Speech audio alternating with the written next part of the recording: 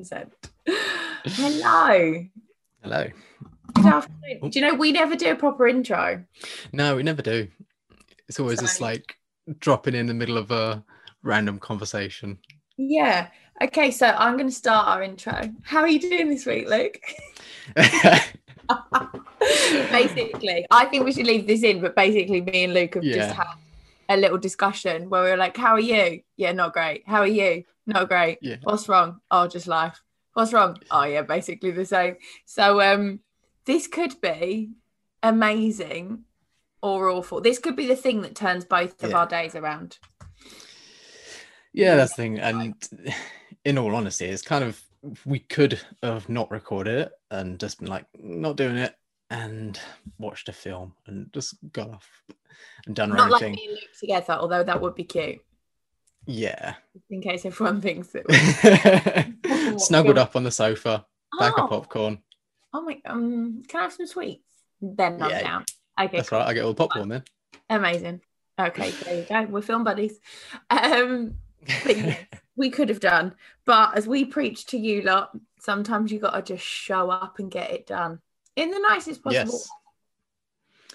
And if this turns out crap, then you won't be listening to this. So there you go. Okay, we've got a Q&A episode today, haven't we? Yes, we do. So we've got a couple of questions. Mixed bag. Yeah. Okay. And I have, just for reference, by the way, guys, obviously because you obviously tune in every week because these are amazing. When Luke sprung last week's topic on me as punishment because I never share with him the questions, I would like to point out he was provided with the questions last night. There you go. Yes. And oh no, I was going to say it was late last night, but it was like 8:20. So hey, that's late for me. I'm in bed by 10 normally. I thought it was going to be like after that, and I was like, oh well. Luke, that's really late. I like to be in bed by a time that starts with an 8 or a 9 at a push. I mean, I would like that, but I get told off. We're just holding it, aren't we? Yeah. Okay. On that note, right. On to the first question. Question number 1. When I've reached my target weight, look, or strength, how do I just maintain that at the gym and not keep growing muscle? Isn't there another bit to that question? Or is that a separate question? Oh, no, it is. I thought that I'm such an idiot. I thought that was the next line. Okay, so this person then clarified that, and this is one of my clients. Not that I'm anywhere near that. I think she is. But was just looking at myself in the mirror. She loves a mirror. And can actually see definition in my biceps now and wondered what would happen when I reach my target. I think I answered this. Like when I was asking the kids for some questions. Just to prove we do actually get these submitted. It's not me making them up. I did message her back straight away and was like, your target's definitely going to flex, because I don't think I've ever known a single person get to a place where they're like, oh, cool, I'm done. I feel like there's always a bit of a something, or like the goalpost change, and then you're like, oh, well, actually, do you know what? Maybe I do still want a bit more glute and hamstring development, or I want to get stronger in X, Y, and Z lift. Yeah. So that was kind of, just for context, that was what I went straight back with, and then went, but I can't wait to hear Luke's opinion on this. So yeah, no, I think this is quite an interesting question, because if we're looking at terms of muscle mass, your goals in that sense you may achieve, although again I feel often that takes a long time and that the goalposts do change. When you get to that point, you're like, well, actually I could just push it a little bit further, or like say, like focus on a different body part.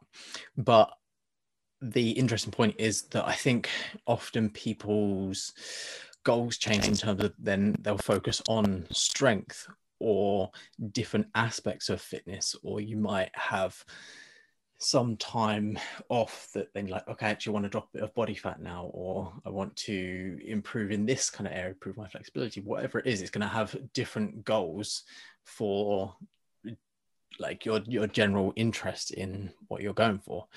But in terms of being able to kind of maintain where you are, all you really need to do is drop down to a maintenance volume, which is fairly low. And you'll probably find yourself dropping down to that and just training just for fun, and having a bit more variance in your training, and not necessarily tracking as much of what you're doing in terms of trying to progress and push and cause that progressive overload. And you'll try to train in sort of some of these different modalities, like doing a bit more strength-based training, or some metabolic circuits, things like that, that just keep your fitness up. Even some higher, like I say, metabolic circuits or conditioning, cardio, that kind of stuff, that is more for that health basis and cardiovascular fitness, but still has some relevance to training in a resistance manner. So I think those parameters that you're looking at in terms of where your focus is changes. And like everyone, like as you go through years and through like life, there'll be points where you're like, oh, actually I want to drop a little bit of body fat here, or I want to get a little bit bigger, or you drop some body fat and then realize you're actually a little bit further away from the goal of building muscle than you wanted, because you get a little bit smaller and they're like, well, actually I want to be a little bit bigger. So I'll push a little bit more. Yeah. But on a kind of a different tangent, I think it's good to be happy. Don't look and accept like the work that you've done and be proud of that, because that's one thing that I'm sort of very guilty of, is always wanting more and pushing, being like, I want to get further and further and further, and not actually just recognizing the work that you have done. So kudos to you in feeling that you are kind of close to that, how you're wanting to be. Absolutely. And I think it can be hard when you then, like, I think sometimes if you take the focus off the aesthetics, you can focus more on performance. But in order to, for example, keep getting stronger at your deadlifts, you need to do them consistently. And I think like your physique will maintain with a lot less volume than you think, but your lifts, like your strength, will go down. So you couldn't, for example, go, right, okay, well, I'm happy sitting at maintenance, which means I'm not massively going to do a lot of work on my deadlifts. I might only do 1 or 2 sets. But if you don't do them consistently week in, week out, like you will find that performance drops off. Like if you take 6 months off deadlifting because you've dropped your volume and that's just an exercise that you pull out, by the time you then bring it back in, you won't necessarily be lifting exactly the same way as you were when you stopped, because your body's not used to it. So kind of, I think in terms of like the aesthetics, definitely, as Luke said, like stopping and realizing how far you've come and not necessarily scrutinizing your body can be really, really helpful. But it's good to have periods of time where the focus is less aesthetics, more performance, and vice versa, because you can't just keep hammering your body in any one direction. No, and it can be good for you just taking short periods of times on focusing on performance and different realms of like rep ranges and strength, things like that, just to take that mindset shift away from, like say, the aesthetics, and have that just be a byproduct of the performance-based training that you're doing. Yeah, absolutely. And also with things like target weight, maintenance is a range anyway. Like you can kind of have an idea of where you want to get to, but then maybe when you've got to roughly that point anyway, you might want to work on things outside of that, i.e. not tracking, like moving away from tracking, learning to be more intuitive with your approach to nutrition. And then that has its own little hurdles. So I think a lot of the time the growth doesn't really stop as soon as we think that it does, because there's always something different to focus on to get your health and your fitness into a more optimal place. because as we know, dieting is not optimal, but neither is consistently striving to grow muscle, because you're putting stress on your body in another way. So Yeah. There's a lot to it. Yeah, but just to kind of round up in terms of if you are sort of getting to that place, like I say, it's just a case of dropping back that volume slightly and in essence not pushing yourself in terms of your nutrition to be in a surplus to grow muscle. You can bring that back down to maintenance. The training volume comes down to maintenance, and then you can just adjust to do it for fun, and you just have that baseline to maintain the muscle mass, and anything else on top of that is just for fun for you to actually enjoy training, enjoy life. And if that is a case of, okay, don't really want to do more training or have that separate focus, you can just keep that baseline. Yeah. So. Beautiful. Right. Okay. Next question for you. Oh, this is more one for me. Yeah. So any advice for women when you're nearing that time of the month, because none of us can obviously say the word, you feel like a hippo, her words, not mine, and all you want to do is eat, training's hard to get through, and you don't feel like training is going, and you don't feel, oh, hang on, let me start that again. So any advice for women when it's nearing that time of the month, you feel like a hippo and all you want to do is eat, training is hard to get through, and you don't feel like training is going badly? I think that's meant to be you feel like training is going badly. Biologically, why is this happening? But what can you do to keep motivated? So kind of my general standpoint with most clients, I don't really periodize their training around their period. Some coaches will,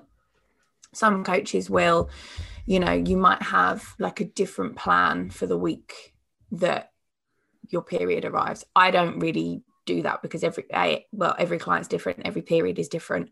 But kind of the tough love is suck it up and accept that probably within days your training will feel better again. So if you are known to be the kind of person that throws your toys out the pram a little bit, just having a little stern word with yourself and going, look, this is going to happen every month for 30, 40 years of your life. If not, if you throw a shit fit every single month, you're only going to make your own life more difficult. Yeah. Training is such a small part of your week in general. A missed session here or there, or a session where you don't perform better than you did the week before, is genuinely not going to matter. So if you need to take a rest day, take a rest day.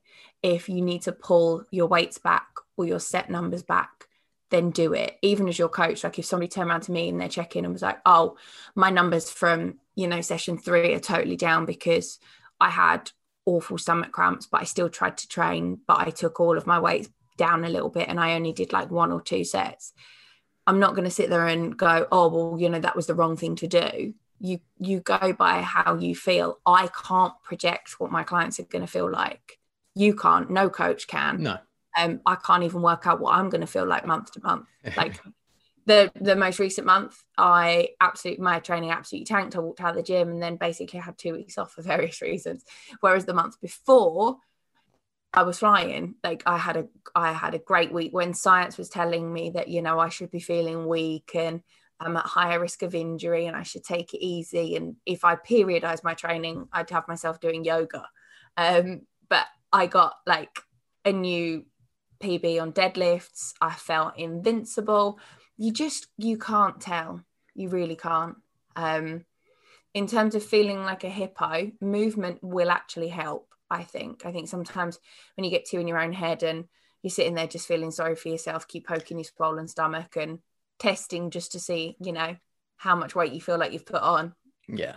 Sometimes the best thing to do is put your comfiest clothes on, a big baggy t-shirt, and just go move, go walk, do a class, do anything that's going to take you out of your head and focusing on just being present somewhere and not kind of sitting there stewing would be my kind of thoughts.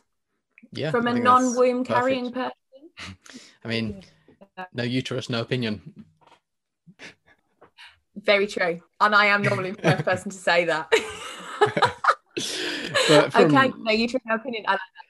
from generally, like if you're moving, you're going to feel better anyway, just like releasing endorphins. And from a general standpoint, you're not professional athlete, so Rude. you can not you specifically, Harriet, but in general, unless you have very specific goals or very specific time frame to achieve something, like give yourself a little bit of leeway and develop this into a lifestyle habit. Like you're going to have a fair few periods coming up in the rest of your well, not the rest of your life, but for a good couple of years.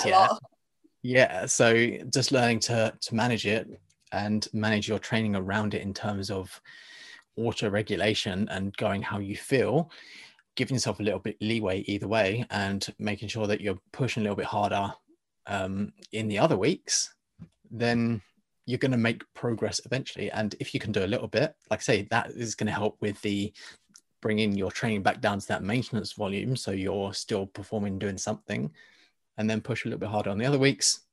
And I think generally you're golden. Yep. Okay. Yeah. Cool. Beautiful. Okay. Next question. Oh, just so everybody knows, we've actually set ourselves a time limit to get this podcast done. I'm very aware that we talk a lot. So there you go. You're hearing the new and improved Harriet and Luke. Yes. So next question, why is a deload important?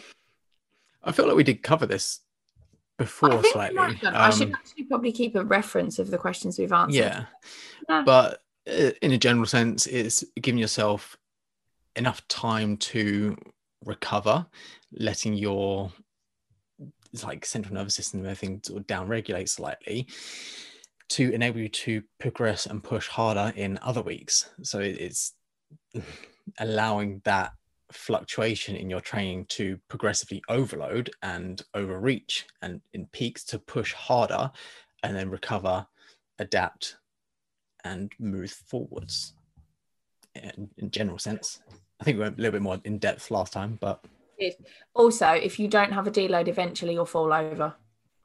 You will get to a point where your training numbers drop, and that will make you feel frustrated because your head will be going, I don't understand why I wasn't as strong as last week. Yeah. So basically, before you start crying because your training is going down because you've been progressively overloading for 6, 7, 8, 9, 10 weeks or whatever it is, take a deload, even sometimes before you feel you need one, and you will probably mean that you can train harder for longer in the long run. It's mental benefits as well as physical benefits. For example, that feeling of like a 40-minute workout as opposed to like an hour and a half. Oh. Yeah.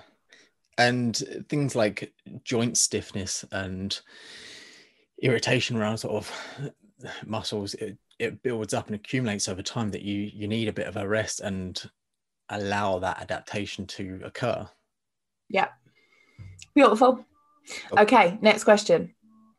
How can you get out of an eating out habit on a busy schedule? So by this, I think they mean like grabbing food out, picking dinners out because you're busy and you potentially feel like you don't have time to cook. Planning and preparation. I said the word feel there. Yeah. Ultimately, it is a case of planning and preparing ahead of time, or even putting a thought into, okay, what options are there that are easy to grab when you're out and about on a busy schedule, that's going to enable you to remove that choice and remove that factor of you grabbing just whatever's there that you feel like, oh, I want to eat that now. So having that forward thought, whether it is to prep some meals or making stuff that's even easy for you to consume when and take with you, because even if you think about it, there's quick and easy things you can buy at the supermarket and just bung in a bag that's going to be better for you and probably just as expensive or like cheaper than grabbing something out. You can buy some pre-cooked chicken with an apple and some wrap or something that you can just bung together. Bag of salad. Yeah.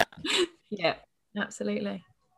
There are tons of options, and I think there was a period, and I think it's reasonably recently. Do you feel like where people like turn to, oh well, I cook everything from scratch. Like I would never buy a sauce or a this or a that, and I'm very against that mindset because I feel like if your compromise is buying a pasta sauce, so you can literally chuck like some frozen veg in a pan with your pasta sauce, maybe some pre-cooked chicken or already diced chicken, and make a pasta sauce whilst you boil the pasta, which takes 10 minutes. You can have some great dinners in 10 minutes or less. Yeah. One thing I'll thank Jamie Oliver for is things like that.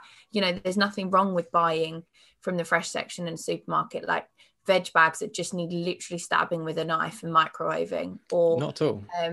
Sweet potato mash, root veg mash, things like that, that in literally the time it takes to cook a chicken breast or pan fry some prawns or empty a tin of tuna, you can do so much. You don't have to sit there and be peeling and chopping your own veg. No, and to the extent of like sauces as well, like people are complaining about cooking rice and vegetables. They're not going to be able to put together a good tasty sauce. So you got to think about it in a staged manner. Like what's just going to be a little bit better than what you're currently doing. So if you're having an Indian takeout, what's going to be better than that? Oh, cook your own like microwave rice, buy a jar of Lloyd Grossman, put some chicken in a pan, bung that in, and you got a curry.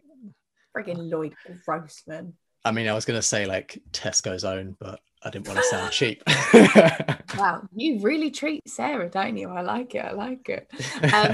Yes, I think you've got to take ownership, and nobody's going to come and sort all your food and stuff out for you. So even just thinking the night before, as boring as it is, nobody really wants to sit there whilst they're eating their dinner and go, oh, what should we have for dinner tomorrow night? But if you're that busy, you've got to think, because you've got to know what you might need to get out the freezer. You might have 10 minutes the night before to marinate some chicken, or, you know, to remember to get whatever out the freezer, or text your other half and tell them on their way home from work that you want, I don't know, some courgettes because you're going to do X, Y, and Z. Like, you do have to think about it. And I love the memes on like Instagram where it's like, oh, adulting is like having to think about what to eat every night for the rest of your life. But you do. If you don't live at home and you don't have parents that will cook for you, everybody's busy in their own way. But the way people make it work is by using hacks, using quicker options where possible, and giving themselves no excuses. So there's no point turning around at 6 p.m. and going, I'm going to have to order a takeaway because I didn't get any meat out the freezer. Your literal job is to remember stuff like that. So post it, you know, if you need to set post-it notes, alarms, have a weekly planner where you plan out all your meals. That just the less decisions you have to make, the easier it is to stick to. Even if you're not dieting, like it's hard to think of things off the cuff every single day for 3 meals a day. So make your life easy. 2 great tips that I've got is 1, get a slow cooker. And you can always put stuff in that in the morning, go off to work, and your dinner's ready by the time you get back. Even if you prep it all in there like the night before, chuck it all in, then just turn it on in the morning. And you can find plenty of like slow cook recipes that will tell you exactly what to put in and how long it needs to be cooked. And most of the time you can just leave it on low anyway. 2, leave it on low. Exactly. And 2, this is one thing I always do, is whenever I'm cooking dinner, so take for example, I'll buy packs of chicken that are like 600 grams, and I'll have like 200 gram servings of chicken. And so dinner with Sarah, there's 1, 2, 3 meals there. And then that 3rd meal, I just leave over and it's my lunch for tomorrow. Well, one of my lunches, because I have to. But good boy. It's just easy, simple, and all you got to do is divide everything into thirds and just work out. It's just like the same meal but earlier, and just makes life a lot easier. And that kind of fits in with the question earlier about making things easy on the go. Absolutely. I always have leftovers. Always, like I will always do more veg, more whatever. I don't see the point really. If you're chopping a load of veg for whatever meal, if you're doing a stir fry, why not just do a little bit extra? Because the 30 seconds it takes you to chop that extra pepper now probably saves you 5 minutes tomorrow night.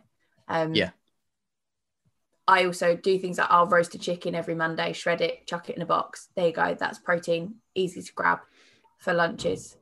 Yeah. All sorts of things like that. I feel like we could talk for hours. Let's leave that one there. Yeah. Tips for choosing suitable foods when you're out. So I think, again, this is on like the meals out kind of topic. Last week we kind of done a whole podcast on that. So go back and listen to that one. Oh my God, does it feel like we're really professional being able to go back and listen to... go back to episode 16. And because, again, that could be a really long answer because it depends if you're dieting or not, what the rest of your day looks like, where you're going. You know, if you're going to Nando's, you can probably pick something that's a little bit more in line with your overall calories. If your other half's taking you to the Ivy for a special occasion, ain't nobody worrying about what they're eating there. So there you go. But most common chain restaurants will publish their calories on their website anyway, so you can have a quick look at that. But try to opt for lower fat cuts of meat. Getting things on the side if you can. Most restaurants usually have not like a dieters menu, but like a section of like smaller calorie meals and things like that. You can get an idea of what that consumption is. But yeah, it just comes in case with learning over time, better choices, and taking it for what it is in terms of eating out. Beautiful. Right, what's your go-to meal out? So mine and yours. What's yours? Or like, what am I thinking? Like cuisine type, like Italian, Indian. There you go. That's something like that. The trouble is, I like all food, so it would depend on like where I'm going. Like, I'll usually go for something that I know I can't make or that is going to be better than I'm going to have at home. So if it's something like sushi, I love sushi and I'll grab that out.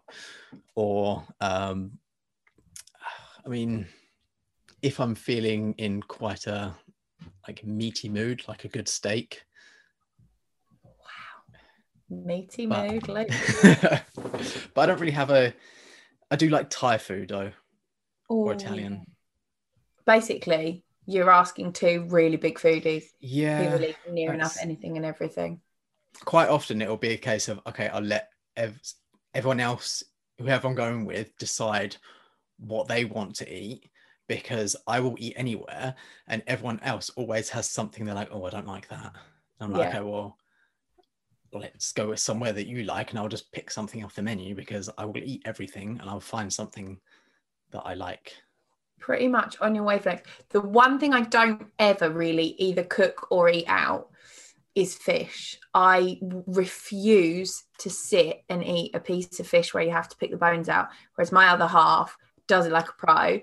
I'm the girl going, babe, cut up my food and then give me my deboned fish back. So I just won't order it. Seafood I will happily do. Yeah. But yeah, other than that, really not fussy. There you go. Okay, last question, and we're not going to do it. We're not going to do it within our 30-minute time limit because we've got 1 minute to go. Oh, damn it. But this is actually from the fiance of one of my clients. So he's asked how to stop himself binge eating at night. Says it's not because he's hungry, but he's just doing it. And it's a cycle of getting up, eating something, then getting something else as soon as he's finished. Apparently the mindset of just stop doesn't seem to work. And to be honest, I'm not surprised. Yeah. I think first thing to check on yourself here is whether you are experiencing actual binge eating, and that's kind of classified as a loss of control. So no matter how much you try and stop yourself, you can't.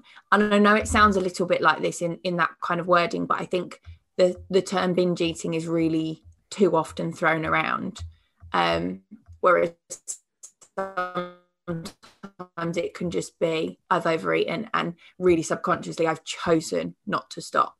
If it is genuine binge eating disorder, you do need to go and see somebody professional, because no coach, no diet plan, no meal plan will be able to help you deal with that successfully. It will only ever mask the symptoms.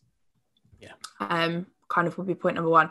I think my next one, then this is kind of what I would say to any client, is if you think your goal should be fat loss, I would take that goal away and I would avoid being in a calorie deficit and instead focusing on things like regular meal times, so that you are making sure that you're eating enough throughout the day, checking in with yourself, do I actually feel full?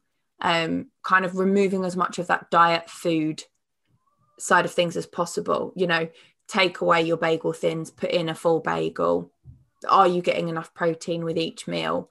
Are you regularly eating and not skipping meal times? And that would kind of be one of my first steps to assess if the nighttime overeating is actually because you're under eating during the day. And then at the point where you've got a bit more time, you're then using food as a tool, I guess. Yeah. And I also throw in there, like, are you eating enough fiber and fruit and vegetables? Yeah. Are your meals complete, or are you having like something that's not very nutritionally dense, that in essence you're kind of then craving something that's more filling and more satiating, because the meal you're having is very calorie dense as well. So it's a small amount of volume in terms of your food, but has high calories. So you're still hungry, although you've eaten. Also, then I think there's a route to look down in terms of the psychological effect of habits. Are you associating sort of grabbing that food, then take it down and sitting it and eating it in front of TV? Are there different things that you can try and change in that evening in terms of, okay, well, set some kind of mindful task for you to do? Even if you are watching TV, you could do some like stretching or some like coloring or something that engages your brain, so you're not just sitting there thinking about, what can I do with my hands? I'm going to sit and eat. Like, is there something else that you could do that will take your mind off of that thought process of food? Yeah. Or is it in a sense that you're just craving something to do? Like, it might just be surrounding that you've just now got into that habit, and you've got to change that habit and replace it with something else, so you can then build a new habit. And it's a form of like habit stacking. So it's the trigger that causes then the start of the habit, and something else. A great book to read on that is Atomic Habits. Nice little plug for your BFF. Yeah. I like it. Need to get like a discount code going. You do. I think it can sometimes be quite a hard topic to talk through and to try and process. But again, is that overeating masking something else? So another emotion. And this is where, if you Google, I think it's feelings wheel, you can see like broken down into things like, you know, happy, sad, whatever. You can then see in more detail, okay, what actual feelings might they be under that bracket of sad? And you can kind of look at that and try and identify how you're actually feeling. Because if you're bored, right, okay, what is that? What's that boredom coming from? Like Luke said, can you do something else? You know, so you can do like a little thing of like if and then. So it's like, if I feel the need to go and get chocolate, then I will do X. So you have like a replacement activity that isn't associated with food. So, you know, the nights are wonderful at the minute. You know, it's light until 9:30, 10 o'clock. If you know that between 8 p.m. and 9 p.m. is a bit of a sticking point for you, set that as a bit like Lou said, your time to stretch or your time to go out for a walk. So you're not in the house just ruminating on whatever it is. So kind of having, you know, something that can being an alternative there. I think the kind of telling yourself to stop doesn't work. Likewise, telling yourself to not buy the foods doesn't really help either. Again, they're very temporary situations, or temporary like fixes. But you need to I think you kind of need to do something. So whether that's, you know, if it's not binge eating disorder, maybe having a coach will help to keep you accountable and to look at other areas of your nutrition on your behalf, because I think we're very poor at assessing our own nutrition. So maybe, you know, engaging a coach, like an online coach who will actually deal with a lot of the mindset stuff, a lot of the nutrition stuff outside of just like a PT session, could be helpful.